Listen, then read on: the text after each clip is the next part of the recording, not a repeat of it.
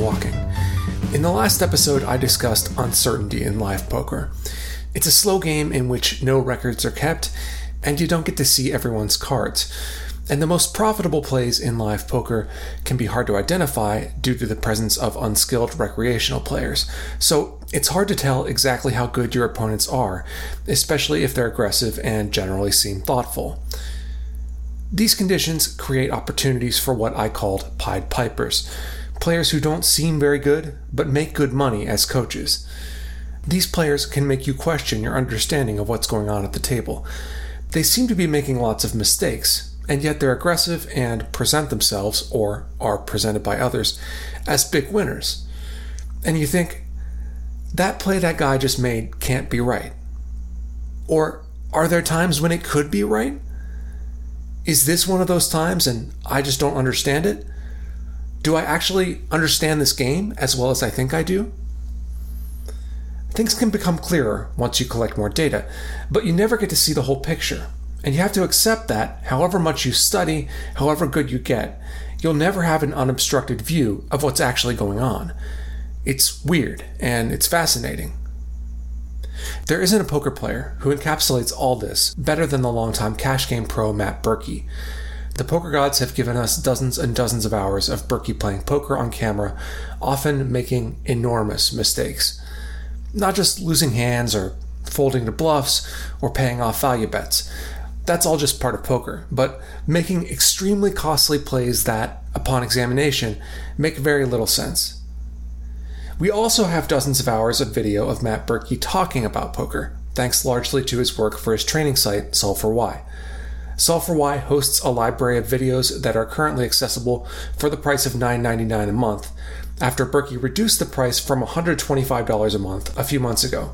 And yes, that's right, he reduced the price by a factor of 12. Solve4Why also runs what he calls academies, poker training camps. In the past, Solve4Why has charged $3,500 for their 3-day Advanced Academy, $4,500 for their 5-day MTT, that is, Tournament Academy, and $6,000 for their 5-day Elite Academy. Their website notes that participation in the Advanced Academy comes with admission to a Slack channel that includes over 100 former participants. I reached out to Berkey to ask about his plans for future academies post-COVID. He wrote back that he planned to host 3-day $3,500 academies again in early 2021. Should COVID continue to be a problem, then, he wrote, he'll host a virtual homeschool program that would include 3 hours of instruction each day for a month at the cost of $2,000. Earlier this year, Berkey, using characteristically Berkey-ish language, invited the poker community to look into his work for Solve4Why. He said, I think the training industry as a whole, the poker media industry, all these kind of organically developed corners of the poker market that a lot of the, graduated players are kind of heading the steam or the charge with, I think they all stand to be better served with peer review, end quote. Now, I'm just a guy who plays 510. My resume doesn't compare to Berkey's, and it never will. I'll never have my own training site. I'll probably never play a super high roller. I'm not his peer. But I started reviewing a few months ago, and here's what I found.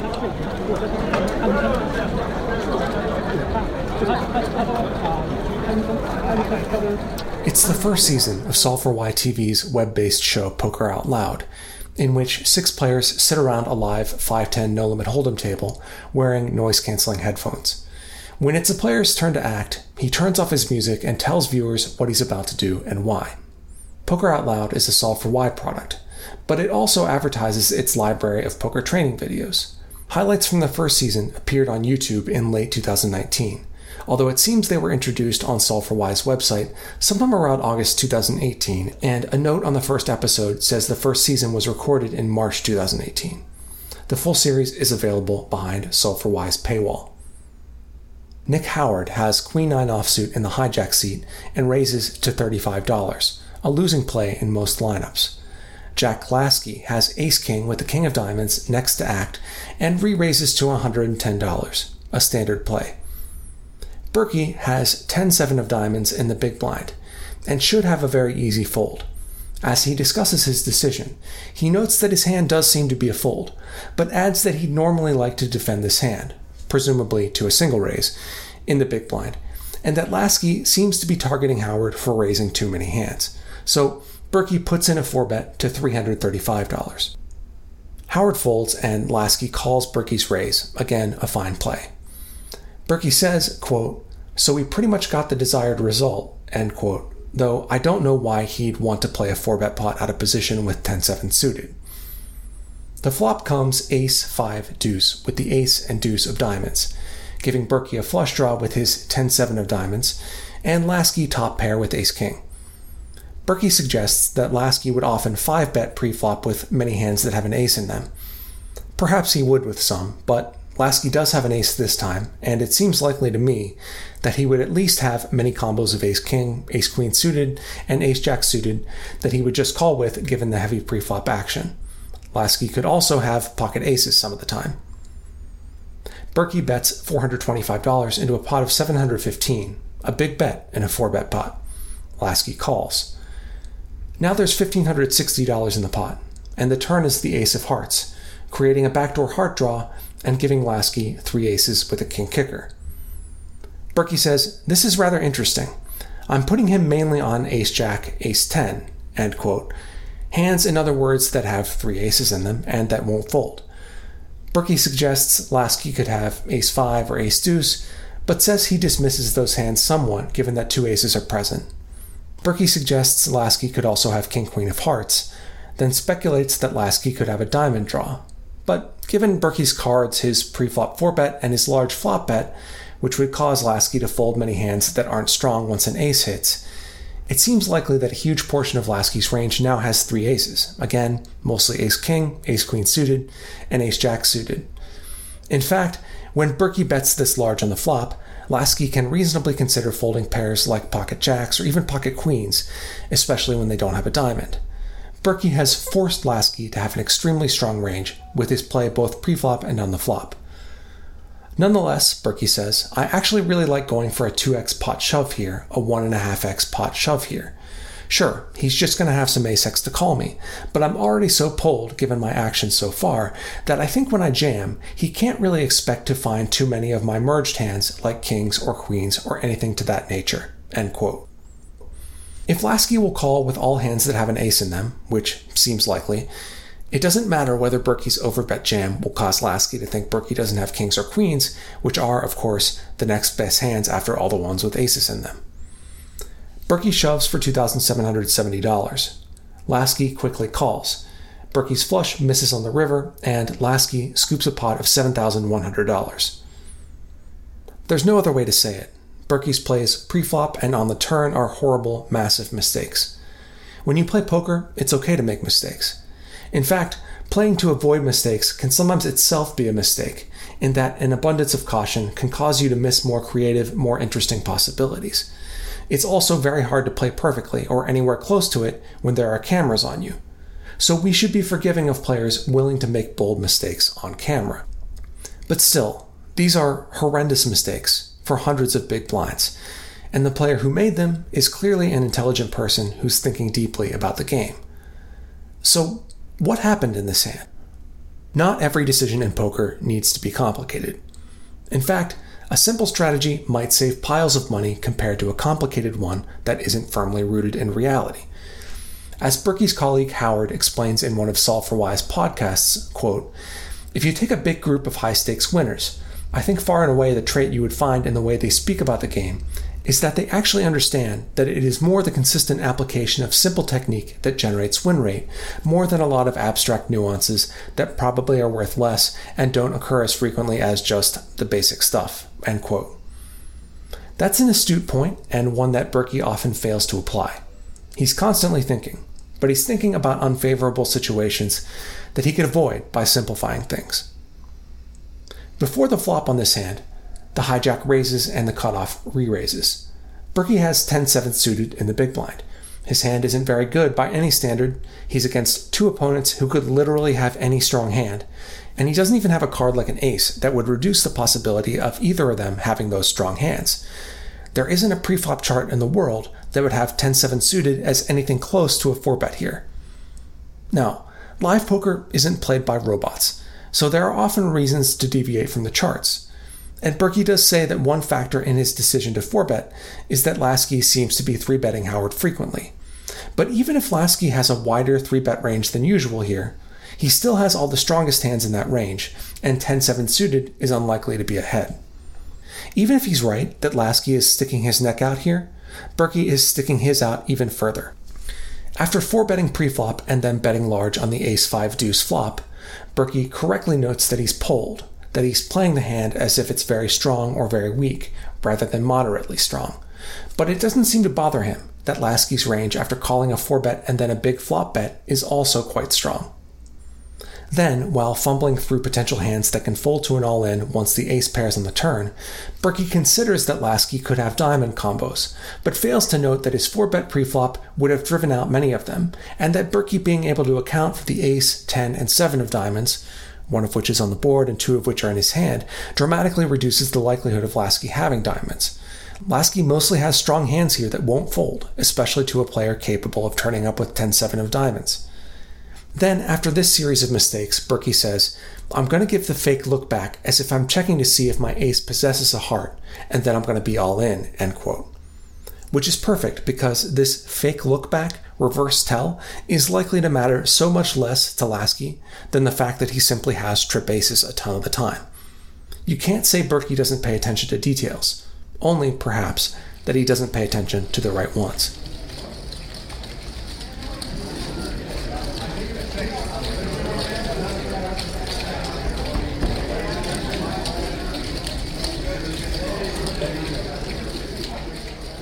The next hand is from a more recent Poker Out Loud 5-10 session, in which Berkey faces off against his students.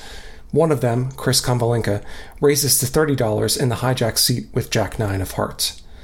Berkey is next to act and raises to $125, a large sizing, but a defensible one with effective stacks of about 2,800, with King-Queen offsuit with the Queen of hearts. Konvalinka calls. Both the re-raise and the call are a bit loose, but seem fine. There's 265 in the pot, and the flop comes Queen, 10, 5 rainbow with the 5 of hearts. So Konvalinka has an open-ended straight draw and a backdoor flush draw with his Jack-9 of hearts, and Berkey has top pair with the king kicker. Konvalinka checks, Berkey bets 135, about half the pot, and Konvalinka calls. The turn is the 8 of hearts, creating a backdoor heart draw. So the board is now Queen, 10, 5, 8 with the 5 and 8 of hearts. This is the best card in the deck for Konvalinka, who now has the nut straight with a redraw to a flush. He checks, and now Berkey looks at his hand again to see if he has the Queen of hearts. He does and is quite excited about this. He then lists hands Konvalinka could have, before betting $550 into a pot of 535.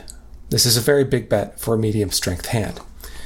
Berkey correctly notes that Konvalinka can have a lot of good hands here, and my guess is that number is even higher than it's supposed to be theoretically, given how frequently Berkey seems to blast off with huge turn and river bets. I wouldn't be in any hurry to raise a strong hand on the flop if I were in Konvalinka's shoes.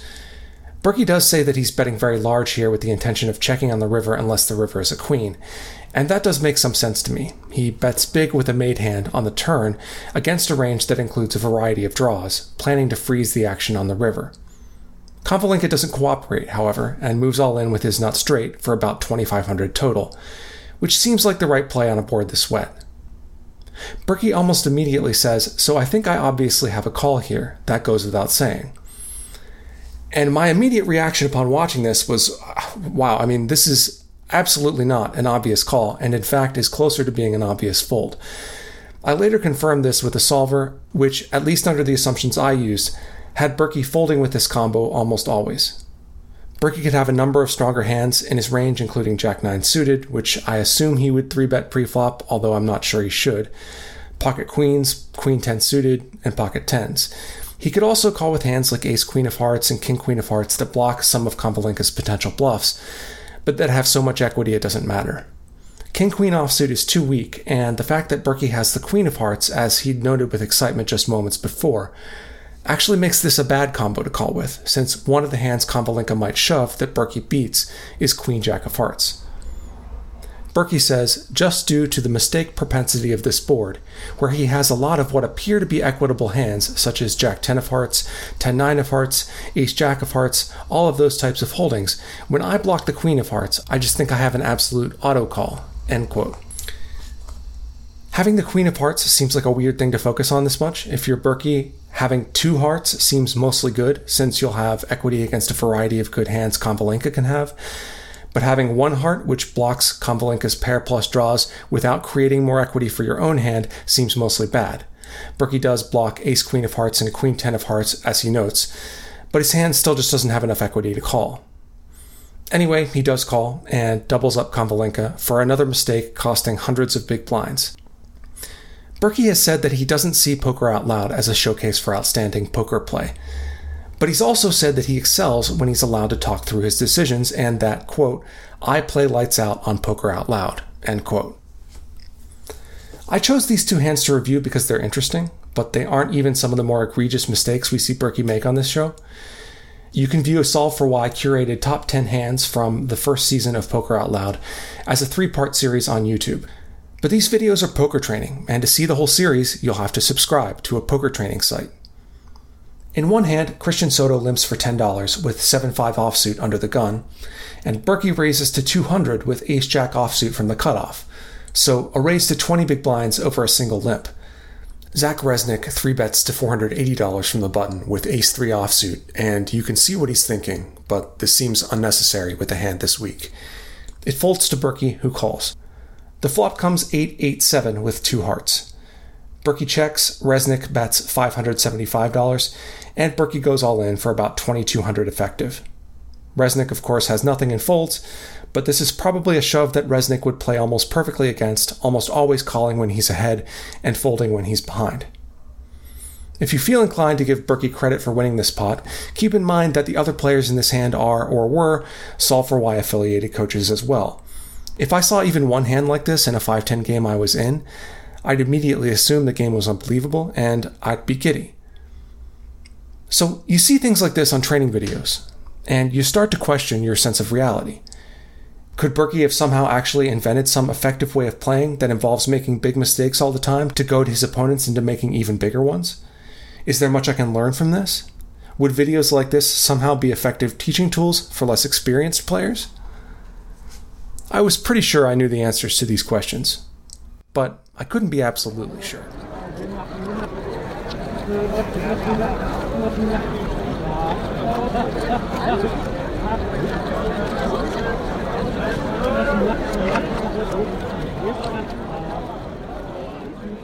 Now, we all make mistakes.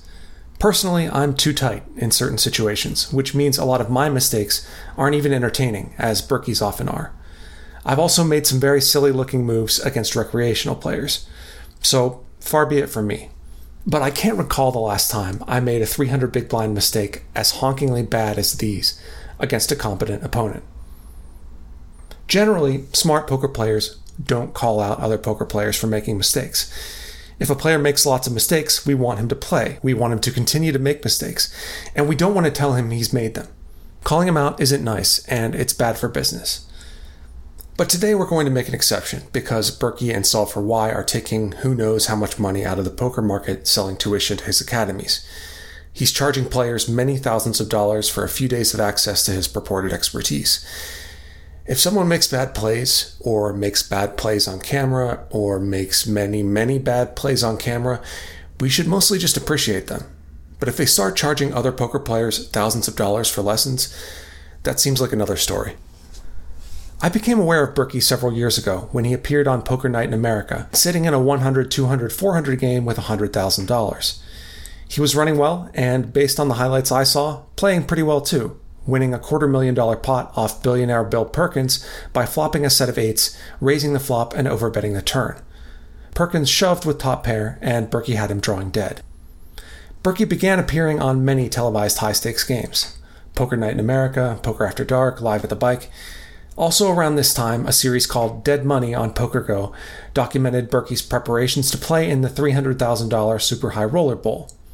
In this series, we see him jogging in Pittsburgh and discussing his lower-class upbringing and his mother's history of addiction. We see him arrive at the tournament and become the chip leader, and we hear a series of comments from the announcers about Berkey's collection of bow ties. Until then, I hadn't thought much about Berkey. I figured he was a top pro, given the stakes he played. But the series, which was produced by Solve for Why, Berkey's own company, brands Berkey as a player who other top players think isn't any good. The suggestion there, and in many of the stories Berkey and Solve for Why tell about Berkey, is that he might seem like a fish, but if you look a bit deeper, you'll see that he knows things the rest of poker's elite doesn't. In Dead Money, we hear about Berkey from two of those elite players, Brian Rast and Tom Marchese. Daniel Negreanu is there too, despite admitting to not knowing much about Berkey, but, there was a camera present. As Rast puts it, quote, Matt's a good poker player, but he plays lots of big pots, plays a little bit wild. You feel like you could beat him for a big number, end quote. We later learn that Berkey is $2.2 million in makeup, meaning that he has to make back that amount for his backers before he can start making money again. Here's Rast again. My opinion, being relatively honest, is that maybe he thought there was a method, that is, a method to his madness. But he was definitely doing some things that were bad. Bad enough that maybe even guys who weren't that good were like, damn, that was really bad. Or as Marchese puts it, at some point, a really loose player is going to give somebody else too much action. The third episode of the series begins with Soto asking Berkey, why do the elites think you're a bad poker player? Berkey replies, next question. Soto tries again. Why do so many people have such a polarizing image of your game? I'm designed that way, Berkey says. Does that bother you? Asks Soto. No, Berkey answers emphatically. But it's clear that not only do many top poker players believe Berkey isn't very good, their disapproval does bother him. The vast accumulation of poker content centered around Berkey is a rabbit hole of weird, awkward verbiage, personal beefs, and wandering philosophical defenses of his approach to the game. Berkey's recent podcasts for Solve for Why cover a number of concepts that will be unfamiliar to even the most experienced poker players and that are never fully explained. Performance cycles, a natural fluidity to thresholds, aggressive formation. Frequently, they'll appear once and are never addressed again. It can be hard to tell when Berkey and company are discussing concepts that are unique to their coaching style and when they're just misusing words or using complicated-sounding phrases when they could use simple ones. Berkey uses phrases like through turn and river distributions when what I think he means is on turns and rivers, or defending through the calling tree. Some of this stuff also sounds a lot like vapid corporate speak. There's a lot of talk of paradigms, of disruption. It's possible Berkey just thinks about relatively simple things in complicated ways. And I've known brilliant people who sound like they're creating terms and concepts on the fly. But when coupled with all the dead money branding, Berkey's convoluted verbiage strikes me as defensive, as a moat to separate him from criticism. A guy who sounds like he's thought through the concept of turn and river distributions certainly seems like a brighter poker mind than the guy who just says turns and rivers. Couple that with the uncertainty surrounding live poker I discussed in the last episode, the fact that once a player crosses a low threshold of competence, it can start to seem plausible that she might be a crusher, even if her plays are often unorthodox, and suddenly what kind of player Berkey is can start to feel unclear. You consider all the places Berkey has been. He really has played huge cash games for years. He really did cash the Super High Roller Bowl. He really does have $4.1 million in lifetime tournament earnings, despite primarily playing cash games. But then you remember, this guy 4-bets into 2 uncapped ranges with 10-7 suited and then torches his stack on an ace-high board for no reason. He calls off in a massive pot with top pair against the nuts. He tells us why he's doing these things, and his explanations are so incoherent and so unlike the way most good poker players think that it's hard to believe a good player would even be able to say them without writing them down first. And then he says that he plays lights out in the series in which he does these things. It doesn't add up, and in poker, sometimes these things don't. Sometimes a player's accomplishments and his observed ability diverge because he's doing something that's unorthodox, but nonetheless effective.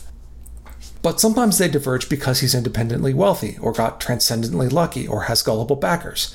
It happens a lot. Perhaps the least skilled opponent I ever played against is a guy who has several $1 million in live tournament winnings. Lists of accomplishments only tell us so much.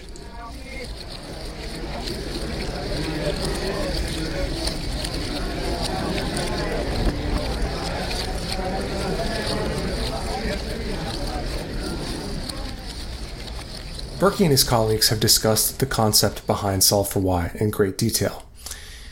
We're not trying to teach poker strategy per se, Berkey says.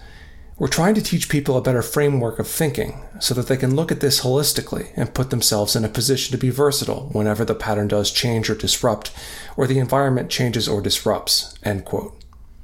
Or, as Howard puts it later in the same podcast episode, if we could only teach people how to think rationally, I'd think, we have succeeded at whatever we're trying to do, end quote. Berkey replies, that's literally my mission in starting this company, and it goes far beyond poker. Poker is just like the best training ground, in my opinion, end quote. The discussions of poker on Solve for Wise podcast frequently bleed into self-help. Later in that same episode, Berkey and Howard congratulate themselves on living a disciplined life. Berkey says, the common clapback to a disciplined life is, why aren't you embracing failure more, like the rest of us?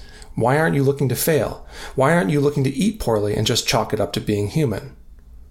Berkey imagines his interlocutor asking him why he doesn't go on vacation, saying, you, meaning Berkey, have all these means available to you and I don't, and if I did, I would go do all these things. Howard responds, most people who go on vacation are in a complete state of self-avoidance and are actually just looking to take that next picture in a complete trance, just so they can say they have a fucking picture of the Empire State Building. Berkey replies, I hate sightseeing more than anything else on Earth, man. I've been to the Grand Canyon. I was underwhelmed. Not because the Grand Canyon itself is underwhelming, but because, I'm in the middle of the fucking desert staring at a canyon. On a different episode, Soto and Berkey bemoan the criticism Berkey had recently received from a viewer of one of his recent live streams. Soto and Berkey compare Berkey in the process to top medical experts and business leaders. Soto says, let's say we are watching another person that's an expert in their field. We're just like randoms that are constantly poking holes in what he's saying. Does that get you frustrated? Do you think Peter Thiel or something gets this? Berkey doesn't seem fazed by the suggestion that he's an expert in the quote-unquote field of poker, or the comparison to Peter Thiel, which Soto clearly intends to be a high compliment. Instead, he responds, no, I mean yes, but I would assume, and maybe I'm just projecting, I would assume his frustrations are lesser. The reason is because nothing in the medical field or the body optimization field is simple. People accept right away that there's a massive barrier to entry there, and that you have to really know your shit to even begin. In poker, anybody can sign up and play, and anybody can win at any given time, reinforcing the fact that they quote-unquote know what they're doing or are talking about. Now, give them a little vernacular from an article or a book or a training video, and suddenly they put themselves on the same level as those who are considered to be not just professionals, but potentially experts in the field. End quote. So there you have it. Berkey, in his account, is so deeply disciplined that, unlike those who embrace failure, he has no interest in going on vacation, even though, as he's quick to point out, he has plenty of money to do so. And the low barrier of entry to poker and the variance involved prevent his commenters from seeing that he's an expert in the field, a leader, a Peter Thiel.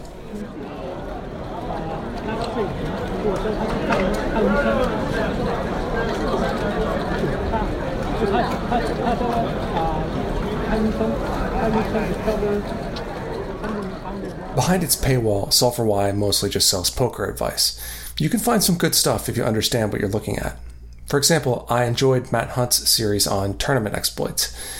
Hunt uses solvers to show how one might be able to make more money in tournaments by finding theoretically sound lines that most tournament players aren't taking and adjusting our strategy in response. He's clear throughout, his use of solvers is clever, and his assessments of player pool tendencies in tournaments seems right to me.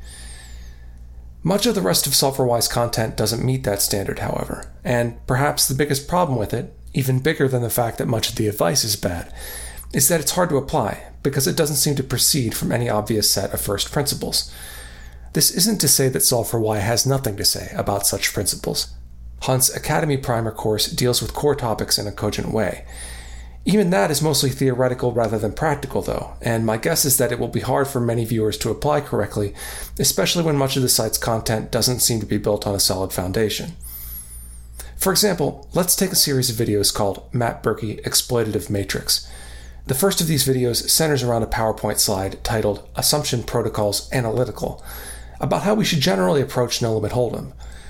It's confusingly organized and a bit repetitive, but the gist is that we should consider what Berkey calls hand protocols, including position, whether we raised pre-flop, the texture of the flop, and how various turn cards will change both our hand strength and the strength of our range. Then we proceed to sizing protocols, another set of considerations about how we might size our bets based on whether we're betting for value, whether the flop is better for us or for our opponents, and how the hand might play out in future rounds of betting. Finally, we move on to betting frequency, where we have yet another set of considerations. Once we have all that figured out, we proceed to a second slide called Assumption Protocols Calibration, which contains almost 100 words, most of them listing rather generic bits of advice about how we should deviate from our baseline strategy.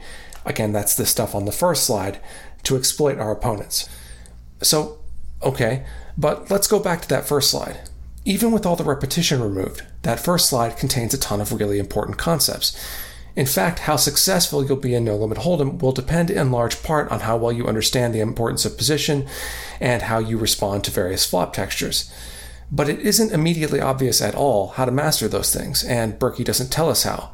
However good you are at high-level exploitative strategy, it's hard to win if you're making basic mistakes. In fact, it's hard to tell what good exploits even are if we don't have a good baseline strategy, as Berkey himself comes close to saying in the video. For example, when is 10-7 suited a pre-flop 4-bet in a deep-stacked 6-max cash game? How bad would your opponents have to be for that to be a good exploit? And what kind of bad would they have to be? And does Berkey believe his opponents, Nick Howard and Jack Laskey, both pros who appear in videos for Solve for Why, are that kind of bad? My guess is that he doesn't actually think that, and that this supposedly exploitative play of 4-betting 10-7 suited doesn't proceed from any assumption protocols analytical at all. In another recent Poker Out Loud video, Berkey opens ace-9 offsuit to 4 big blinds from the hijack seat and then calls the cutoffs re-raise. Your opponents would have to be pretty bad for these plays, and especially the 3-bet call, to be good exploits. I don't have access to Berkey's mind, but it certainly looks like his proselytizing for exploitative play is an excuse for sloppy fundamentals, rather than part of a coherent approach to poker. So let's look at one of the hands Berkey discusses in the Exploitative Matrix series. In the 4th video, Berkey uses the software program Piosolver, which essentially gives you game theory solutions for poker hands between 2 players based on betting, raising, and sizing options you input, to analyze a 5-10 hand he played on Poker Out Loud against Andrew Lichtenberger, a high-stakes pro who is respected throughout the poker community. Lichtenberger, with a stack of around $2,800, has Queen-Jack offsuit on the button and raises to 35. Berkey has King-9 of clubs in the small blind and re-raises to 150. The action folds back to Lichtenberger, who calls. Lichtenberger's call is a little bit light, but not wildly so. The flop comes ace-10-10 rainbow with the 10 of clubs, and Berkey checks his king-9 of clubs. Now, as Berkey points out, Piosolver thinks he should bet with about 80% of his range here. Berkey is the only player of the two who has pocket aces, and he also has a ton of pairs of aces, plus enough 10s in his range that Lichtenberger can't raise without consequence. While Lichtenberger has plenty of trip 10s in his own range, he also has many more hands than Berkey that miss this flop completely, such as lower pairs and suited connectors, that will be in a tough spot if Berkey bets using a small sizing. So that's what Piosolver recommends most of the time. Now, there's nothing wrong with checking a hand as weak as King-9 on ace-10-10 in order to fold it, but that isn't what Berkey is thinking here. Instead, he checks, and Lichtenberger, with his Queen-Jack, bets $225 into a pot of 310, about 3/4 of the pot. According to Piosolver, Lichtenberger is supposed to bet infrequently here, but when he does, he's supposed to use a large size, since he's basically saying, I have a 10. Many of his pairs of aces will have worse kickers than aces in Berkey's range, and there isn't much incentive to bet them on a board like ace-10-10 rainbow, where the turn card is unlikely to dramatically change things. So Lichtenberger should mostly bet when he has a 10, and balance with a handful of bluffs. Queen-Jack is one of the hands Piosolver likes to bluff with. It doesn't have much showdown value on its own, it can improve to a straight, and it blocks some of the best hands Berkey is supposed to play this way some of the time, like ace-queen and ace-jack. Now, Berkey suggests that he would have checked 100% of the time on the flop, with all of his hands. A sign that says exploits appears in the top right corner of the screen, and Berkey shows that if Berkey is always checking on the flop, Lichtenberger's bluff with Queen-Jack shifts from winning money to losing. But of course, Berkey checking this flop 100% of the time would only be an exploit if he knew Lichtenberger had Queen-Jack, or if he knew Lichtenberger would bet this spot too often or with too large of a size. But there's no evidence that he would. The hand Lichtenberger bluffed with was one of Piosolver's most frequent bluffs. So, if Berkey was planning to always check the flop, that isn't an exploit. It's just inaccurate poker. And though it might make Lichtenberger's flop bluff with Queen-Jack unprofitable, it makes his life easier when he has a hand like pocket eights that now gets to check back. Berkey's check also gives Lichtenberger's many weak aces a cheap route to showdown. So after Lichtenberger bets, Berkey check raises to $875, and Lichtenberger has to fold. Berkey suggests a couple times that he thinks Lichtenberger is betting too much after Berkey checks, but again, there's no evidence that this is true. In fact, Berkey repeatedly refers to the possibility that Lichtenberger is betting a lot of his pair's faces using the sizing he chose, which I highly doubt is true, since Lichtenberger is a great player, and betting a hand like ace-5 using a large sizing makes no sense. So, my guess is that Lichtenberger is just going to have a 10 here a lot, and he'll face this large check raise from Berkey that essentially says, screw you, you don't have a 10. And when Lichtenberger does have a 10, this is a dream scenario for him. So, Berkey isn't exploiting Lichtenberger, he's just making a weird play, and that weird play happens to have worked. His check raise is creative, it's hard to play against, but it isn't more profitable against Lichtenberger than just following the solver. Berkey's flop raise allows much of Lichtenberger's range to make a ton of money. If I run my Piosolver simulation of the hand again, without giving Berkey the option to bet flop, basically baking in his strategy of checking 100% of the time, Piosolver shows that he loses expected value. But let's say that I'm wrong, and Berkey is right about a lot of this stuff somehow, that he somehow found a great exploit against a world-class player and it worked. Even if what Berkey were doing in this hand were correct, it would be impossible to apply to other poker situations without a bunch of additional knowledge. Also, the most profitable exploits that exist in poker will be in hands against recreational players, not top pros. So, if the goal here is to learn about exploits, why choose a hand against an excellent player? What's the lesson here? What are patrons of a training site supposed to learn?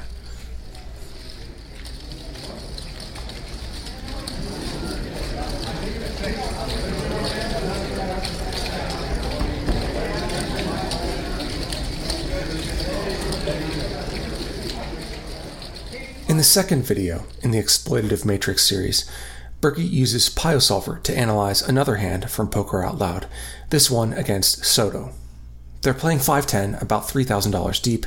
Berkey has Queen-10 with the Queen of Diamonds on the button and raises big to $40. Soto has Jack-10 with the 10 of Diamonds in the big blind and calls. The flop comes 9-8-4 with the 9 and 8 of Diamonds. Soto checks, and Berkey bets $50 with his overcards and gutshot. Soto raises to $175 with his overcards and open-ender. Berkey calls. The turn is an offsuit 4, for a board of 9, 8, 4, 4 with 2 diamonds. This is one of the worst cards in the deck for Soto, so he wisely checks. Berkey, with his Queen-10, bets $250. Soto should probably fold here, but he calls. The river is an offsuit jack, giving Berkey a straight and Soto top pair. Soto checks, and Berkey moves all in for over $2,500 into a pot of $935, about 2.5 times the pot. Soto calls. Berkey uses his Piosolver results to discuss how the hand should be played. Now, Piosolver is a tricky program, and in a complex hand, you have to choose what options to include and what not to include, especially with bet sizes. You can bet whatever you want in No Limit Hold'em, but Piosolver can't simulate complex hands with every possible bet size. So you want to be precise, but you can't be too precise. If, for example, you give the program the option to bet 30% on the flop, and it turns out that 35 would be slightly better for most of a player's range, there will be subtle differences in suggested strategy and expected value that will impact the rest of the hand, but you can probably live with that because the effects for such a small difference in bet size will be small. But if 35% would be an ideal sizing, and you only gave the program the option to bet 100%, or you didn't give it the option to bet at all, those are big problems that can mislead you, not only about that particular sizing decision, but about other decisions in the hand as well. So, you have to be careful with the program. Sometimes you have to run several simulations of a hand to learn about how to play it, perhaps discarding sizings that Piosolver doesn't prefer and replacing them with new ones that get closer to what's ideal. So in the training video, Berkey shows us the Piosolver inputs he used. Now, you can nitpick someone's solver setup by saying, for example, that a player could get just a little closer to optimal by betting 35% of the flop instead of 30%. And if those were the kinds of quote-unquote problems with what Berkey was doing, I wouldn't criticize him for it. There are several problems with Berkey's inputs for this hand, some more significant than others.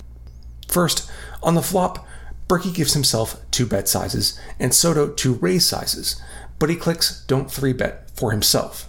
If he's playing a strategy where he doesn't 3-bet flops, and there are situations where good players will do this, he doesn't say so. The solver will use flop 3-bets if you let it, which makes sense to me, because, for example, you want to be able to get in as much money as possible if you have top set against a lower set 300 blinds deep. Second, Berkey's sim only allows Soto to raise a whopping 200% of the pot or to go all in on the turn after Berkey bets. This means that when Berkey bets $250 into 435 and Soto wants to raise, he effectively only has the option to raise all in for over $2,500 because Piosolver rounds bets that are close to all in up to all in anyway. Most players would consider raising to a smaller size if they wanted to raise. If we run sims where Soto can raise to, say, $700 or $800, those are the options the solver typically prefers. Third, Berkey only gives Soto the option to bet 25%, 50%, or all in on the river. The absence of more standard river sizing doesn't turn out to be an issue in the actual hand. Berkey is the aggressor on the turn and Soto is out of position, so Piosolver will never have Soto bet. But Berkey's setup probably doesn't reflect the way Soto would play the hand if he were the aggressor on the river, and not being able to bet, say, 3/4 pot reduces Soto's expected value. Finally, and most importantly, when Berkey bets the river, he only allows himself to bet 50% of the pot or go all in. So when the pot is $935, he can bet around $470 or over $2,500. That's it. Again, most players would at least consider betting a size in between those two numbers if they wanted to bet, so it's strange that he doesn't include one. In his sim, when Piosolver shows that his massive shove is correct, all it's really saying is that it's better than checking or betting 50%, which are the only other options he gave it. I ran a variety of my own sims on this hand, aiming to address various problems with Berkey's setup. The Cliff's Notes is that Berkey and Soto should both wind up with weaker ranges on the river than they do in Berkey's sim. Berkey should 3-bet some of his best hands on the flop, so those hands won't be in his range anymore when he just calls. And Soto can check-raise more of his strong hands on the turn when he's able to raise to a smaller size than just calling or going all in. So those strong hands shouldn't be in his range anymore when he just calls on the turn. But for simplicity's sake, I'll only share one sim. I'll post screenshots of my work to my Twitter account, which is @thirdwalking. In this sim, I've largely kept Berkey's inputs the same, but added the ability for him to bet pot on the river, in addition to the 50% pot and all-in sizings he chose. Now, just adding this one option required too much computer power, so to make room, I removed the option for Soto to donk bet the flop, since Berkey's own sim showed that Piosolver almost never had Soto donk bet. With Berkey's range, the solver largely prefers the bet size I added, rather than the 50% or all-in sizes Berkey chose. So most of the time Berkey wants to bet, he should be betting pot, or close to it. You can get more granular with sizings like 80% or 120% that are also useful, but pot mostly does the job. The solver does use the all-in sizing about 6% of the time though, and one of the hands with which it sometimes does so is Berkey's exact hand, Queen 10 with the Queen of Diamonds. When Berkey has the Queen of Diamonds in his hand, he prevents Soto from having Queen 10 of Diamonds exactly, which is his only combination of Queen 10 that's supposed to make it to the river. So Berkey having the Queen of Diamonds makes Soto's range weaker.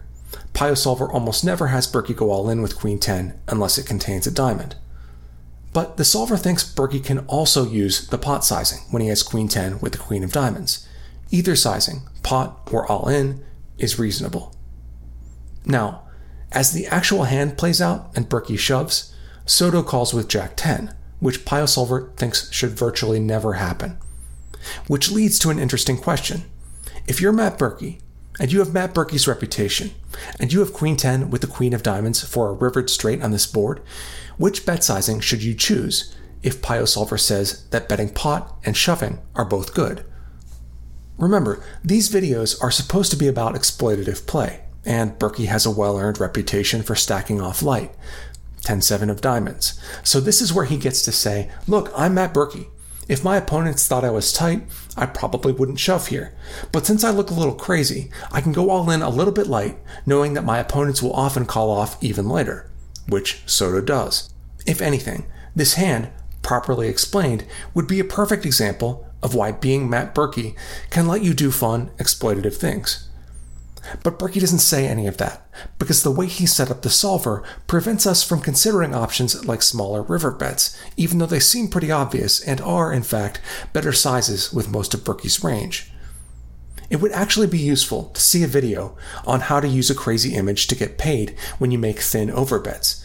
Instead, Berkey just makes it seem like he's playing optimally. But he's omitted key pieces from the puzzle, and he doesn't say anything about exploitative considerations that might lead him to shove rather than bet smaller. My guess is that Berkey just made some honest mistakes with the solver here, and to be fair, it's a tough program with lots of nooks and crannies I haven't really explored either. But Berkey doesn't even seem to understand the basics very well. On the river, for example, Soto starts with a check, which is standard because he checked on the turn and Berkey bet in position. Berkey says, even when given two options for bet sizes on the river, the solver exclusively checks all 14 combinations of hands that have gotten this far. End quote. An experienced user of the program probably wouldn't say this. As I mentioned a few minutes ago, Piosolver always checks because it's built to always check if a player is out of position and didn't have the initiative on the previous street unless the user specifically inputs the option of donk betting. The bet options Berkey gave Soto on the river aren't relevant when Berkey is the aggressor on the turn. This is basic Piosolver stuff. While it's only human to play imperfectly, I do question the value of seeing a hand like this presented as a training video. Soto's turn play is incorrect, and Berkey's river bet is presented as being the only good option despite not even being the most obvious one. And absent exploitative considerations that Berkey doesn't really discuss, Soto's river call is a big mistake. It's not a well-played hand, and Berkey's misuse of Piosolver doesn't clarify things. So where's the value in a video like this? How does it help Solve for Why subscribers to see all these mistakes and these flimsy explanations?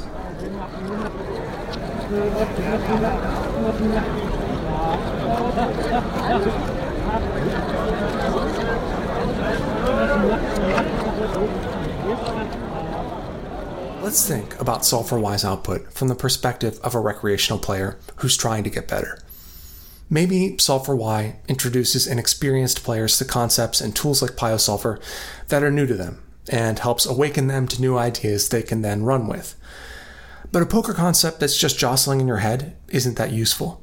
Live poker is full of players throwing around poker terms in conversation when it's clear from their play that they don't know how to apply them. Some of the mistakes we see in these videos, like raising to 4 big blinds in the hijack with ace-9 offsuit without a clear exploitative reason for doing so, are small mistakes that many recreational players make. Solve for Why, as a poker training site, should coach viewers to correct mistakes like this, not amplify them. But if someone is already raising big with ace-9 off in this situation, and they're looking to Berkey for guidance, the result is probably that they'll just continue making the mistake, which isn't good, but at least doesn't make them worse. But some of the mistakes we see Berkey make, like 4-betting 10-7 suited pre-flop and then blasting off with a huge flop bet and a turn over bet shove into a strong range, are, in my experience, types of mistakes that most recreational players are not already making. I don't see recreational players making tons of massive overbet bluffs. Many of them also aren't losing 500 big blind pots calling off with king-queen on a queen 10-5-8 board. So imagine you're a recreational player. You play a couple nights a week. You're losing a little bit of money, but it's nothing you can't handle, and poker in 2020 is hard. And then you encounter Solve for Why. You subscribe. Maybe you even pony up several $1,000s to attend one of the academies. And then I'm guessing you don't learn not to raise ace-9 offsuit for 4 big blinds in the hijack. You probably don't learn about important leaks you might have, like c-betting too much, or calling too many opens, or playing too many hands from early position. Boring, unsexy problems that add up over time and that will be among the first things many good coaches will focus on. Instead, what you learn is to blast off for 300 big blinds with 10-7 when you flop a flush draw. You learn to call off for heaps with top pair against a strong range of much better made hands and very strong draws. You learn to call 3-bets with ace-9 off. You learn to take weird lines against good players that open you up to losing piles of chips.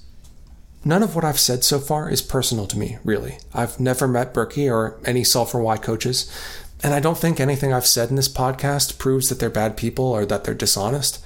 But this stuff costs money. These mistakes they're teaching cost money.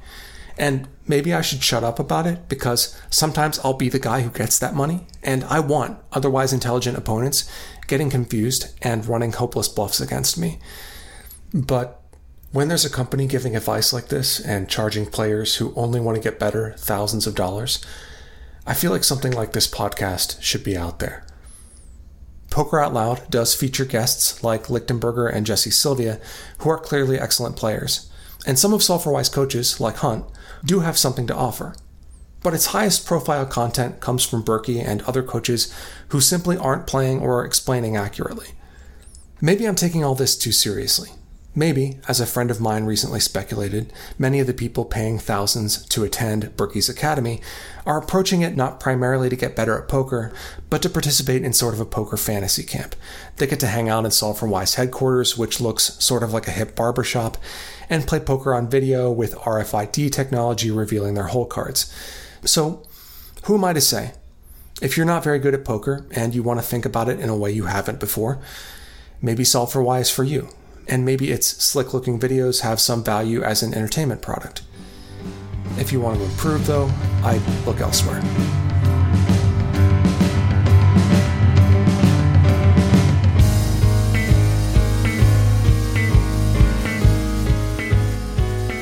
Thanks to Sam Wilmoth and Yale Greenfield for reading early drafts of this script. Thanks for listening to Third Man Walking. You can find me on Twitter @ThirdWalking, or reach me via email at thirdmanwalkingpodcast@gmail.com.